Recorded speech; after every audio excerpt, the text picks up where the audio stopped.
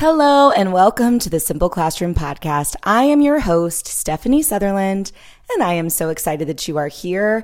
Today we are talking about team planning and team dynamics, which is either an exciting topic for you to think about because you love your team oh so dearly, or it fills you with dread because your team is always rife with drama and tension. But wherever you're at, I think there's some value you can pull from this podcast episode because team planning is something that we all have done at some point in our career and can always go a little bit more smoothly. So let's get started.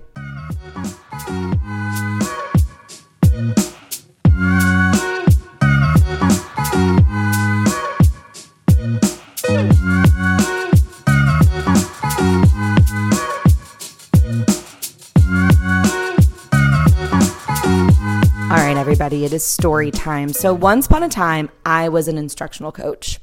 I did that job for exactly 1 year. And it's not to say that I didn't enjoy working with adults. I actually did enjoy working with adults, and I liked the work of coaching.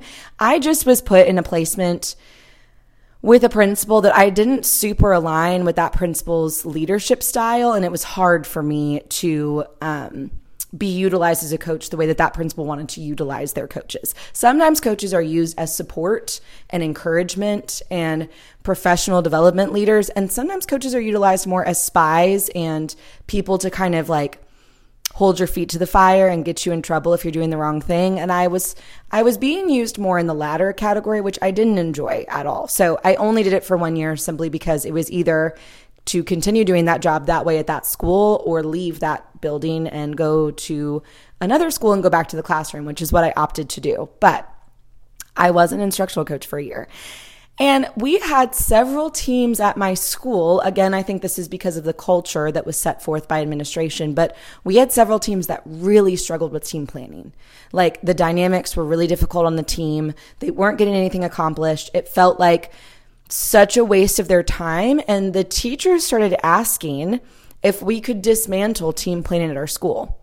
Like so many of the teams were not meshing well and not utilizing their time effectively that they started asking, wouldn't it just be better for us all to do our own thing? Do we have to sit together and plan? They were struggling to see the value of having 3 to 4 to 5 other people to split the workload with. Instead, it became more work put on their plate because they had to defend their reasoning or they had to compromise and give up ideas of things they wanted to do and they weren't enjoying it. So I was leading a PD for teachers across the district one day, and I wanted to see how this was going at other schools. So I said, everyone in this room, and I think I had all first and second grade teachers in this particular PD. So I said, if you could all tell me just by raising your hand, who here participates in some level of team planning in their building? And every room went up. At that point, I think I learned it was a district initiative that principals mandated that teams plan together. And so I was like, wow, okay, well, how many of you do this simply because it's mandated by your principals? Every hand stayed up. So then I said, how many of you feel that it goes well and you enjoy it? And over half the hands in the room went down. So I said, how many of you want to continue doing team planning because you don't want to plan all of the subjects alone? And many hands went back up. So in my corner of the teaching world at that time, we had a team planning crisis. But we all clearly felt, most people in the room felt like they needed team planning to some degree because teaching is way too hard to be responsible for 100% of the work by yourself. But people were willing to kind of slog through it to just check some things off their list, but they didn't find it meaningful. They didn't find it valuable. They didn't find it efficient. It just kind of was getting in their way. Now, as a side note, let me say that I hope that you can't relate to this. I hope your team planning situation is dreamy. I've had a couple of conflict-free years in my teaching career, and it is heavenly. This year is one of them. Like, my dynamic with my team has been nothing but positive this year, but I have certainly been on teams that were rife with drama, or there was somebody on the team that just could not get on board with everybody else, and there's gossiping, and there's whispering, and there is tension, and there's conflict resolution, and it's so hard. In fact, when I was a student teacher, my first example of teaching ever, my mentor teacher And that second grade team had a really rocky dynamic. I learned right there on day one as a student teacher how to tiptoe my way through with a conversation with my team, smile and nod, and then close my door and go back to teaching, because that was what my mentor did. She just kind of said, listen, this is a group of really strong personalities, and we are just not all going to see eye to eye. And I think in that regard, it's okay. So we come together and we kind of explain like what we plan to do for a particular subject in our rooms. Every once in a while, the whole team agrees. For the most part, everyone's just kind of like, okay, cool, you do it that way, but I'm not. And she said, and we just smile at each other. We go back to our rooms, we do our own thing. And it's fine. It's fine that it happens that way. It's more work for me for this year, but sometimes you just have teams that are like that. For me personally, this served me really, really well, because when I found myself on teams that maybe we didn't all mesh super well, and I was responsible for just going back to my room and doing what I thought was best for my students, regardless of what my team was fighting over, I didn't get a lot of ruffled feathers about it. Like, I just kind of felt like, okay, yeah, I'll just do my own thing. It's fine. But I have been on teams where the rest of the team couldn't let it go. Like, no, we all need to be doing the same thing. We all need to share everything we're doing all the time, so it's available to everybody. Nobody can look better than anybody else. And if you do something in your room and I see it and you didn't share it, I'm going to be really, really mad. I have never been that person. Like, I'm 100% okay if I go into someone's room and I see something they did that they didn't share with me ahead of time, because I know sometimes things come up like the night before or the morning of. You're like, oh my gosh, that would be such a great lesson. I'm going to try that. And I'm excited for you. I'm excited for your success, but not every team is like that. And so something that I've learned is teams need to be approached at the beginning of the year with a lot of intention and structure if you're going to have a successful school year together, even if outside of the school day, you're not going to be good friends. Because let's face it, sometimes we just are on teams with people. We would never be their friend, but it doesn't mean you can't be a good colleague and you can't professionally learn from each other. So these are the things that I recommend. I recommend that starting off by defining team norms. Now, I know it's spring when this episode is coming out, and this is maybe not super timely because you're not going to be able to implement this now, but my hope is if you're thinking about it for next year, if you're looking at your team and going, okay, what did not work this year? What was difficult about our dynamic, that you can start reflecting on that now. So when you start having summer PD together or team planning days over the summer or back to school season, that you can kind of maybe be the leader on your team to say, hey, there are some things I think we could do better to better serve our students and to make our jobs feel easier. I think the first one is just to define team norms against each other. Like, I don't think this has to be super formal. Like, sometimes you're in meetings and somebody's like, okay, we're going to start by reading off the team norms, that we're never going to be disrespectful. And they've got like a formal list. I don't think it needs to be like that. I think you could just, like, if you can, get everybody to go out to happy hour and talk about what you like about working with each other and what do you want to make sure that you keep doing. So maybe something is, and this is something that I personally experienced, showing up on time, like keeping track of when it's team planning day, that you're not always the person that the team is having to come after and go like, hey, we're planning right now, come on. Maybe a team norm is we don't bring our cell phones in outside of maybe someone's having a personal emergency or their child might be sick and they need to know if they get a phone call. Otherwise, this is not a time to catch up on Instagram or scroll through Facebook and only half listen. Maybe that's a team norm that's important to you guys. Maybe just some routines and rules to allow that everyone has time to share what they're supposed to share would be a good way to set the stage for what you guys expect from each other. Make your expectations for your time together clear, but also make it feel comfortable and casual and not like, all right, guys, so we need to set some norms here. Okay, we're always going to be on time or you're in trouble and we're going to be mad at you. Like, it doesn't need to be those vibes.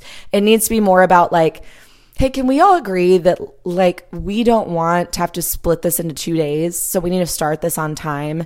And that would be like the best use of our time so that we can have more of our planning time to ourselves. Like, kind of pitch it that way to everybody.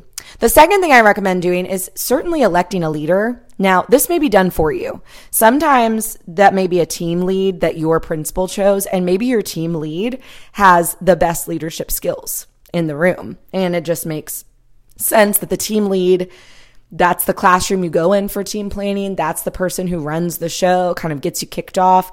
That's the person who shares any notes that you guys need to go over, like keeps an agenda of things decisions that need to be made as a team.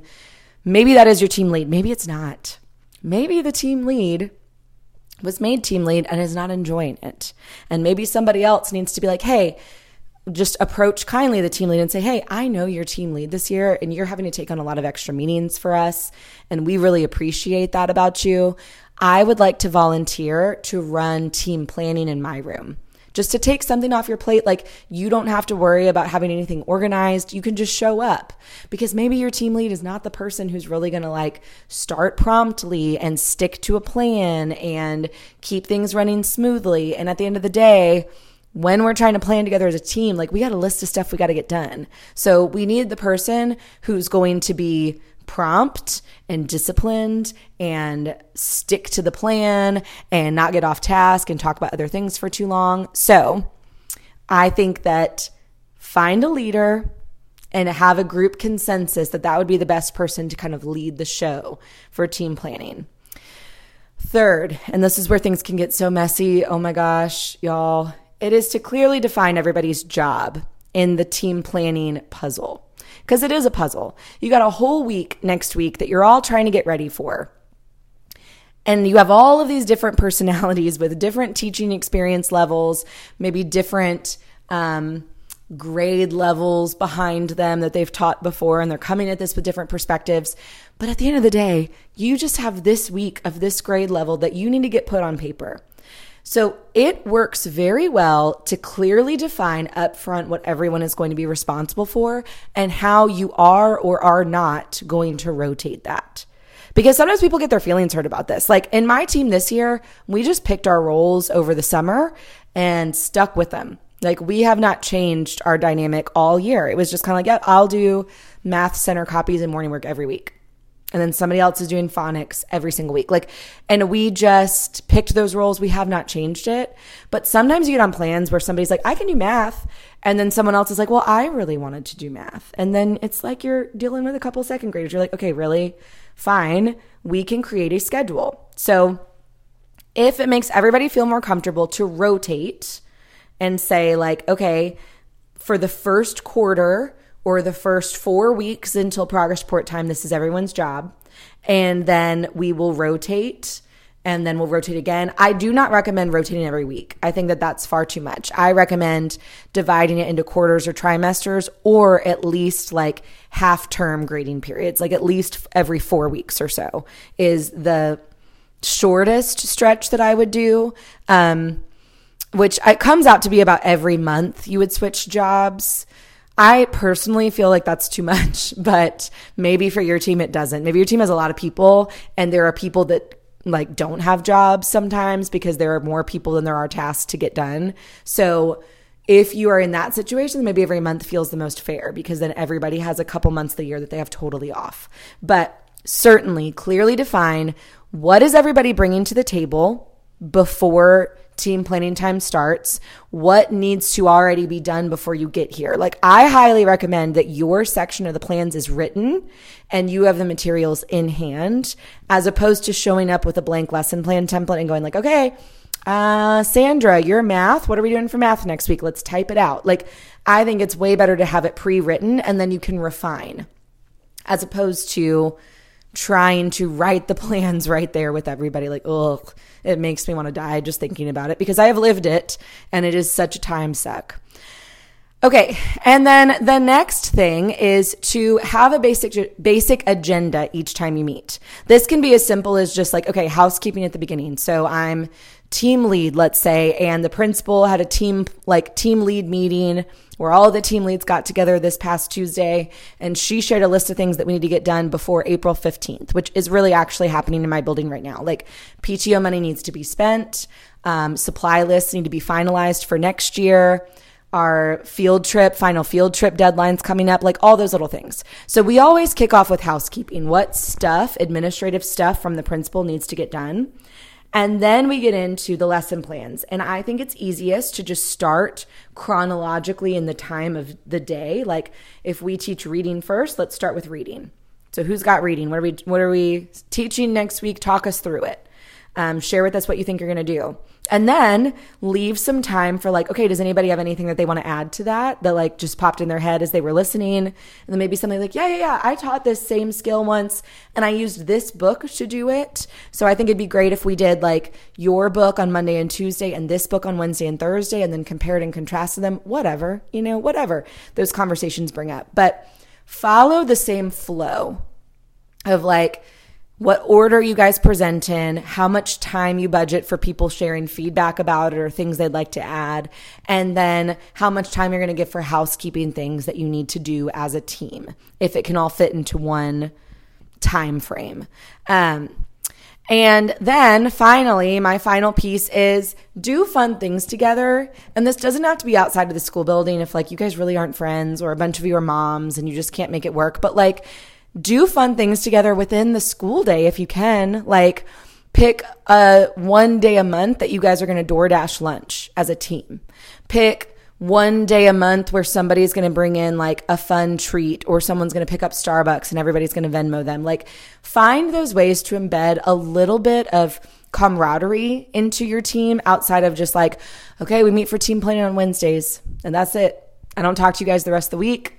I don't care about your lives. I don't know the names of your children. I don't know the names of your dog. Like, try to find ways to work in that team building right there into the school day, because that's the thing that makes your job so much more enjoyable, is when you feel like you have people on your team who are invested in your personal life and invested in your family or invested in who you are as a teacher. And they know about your biggest struggles in the classroom. And they are the people that are like, you know what?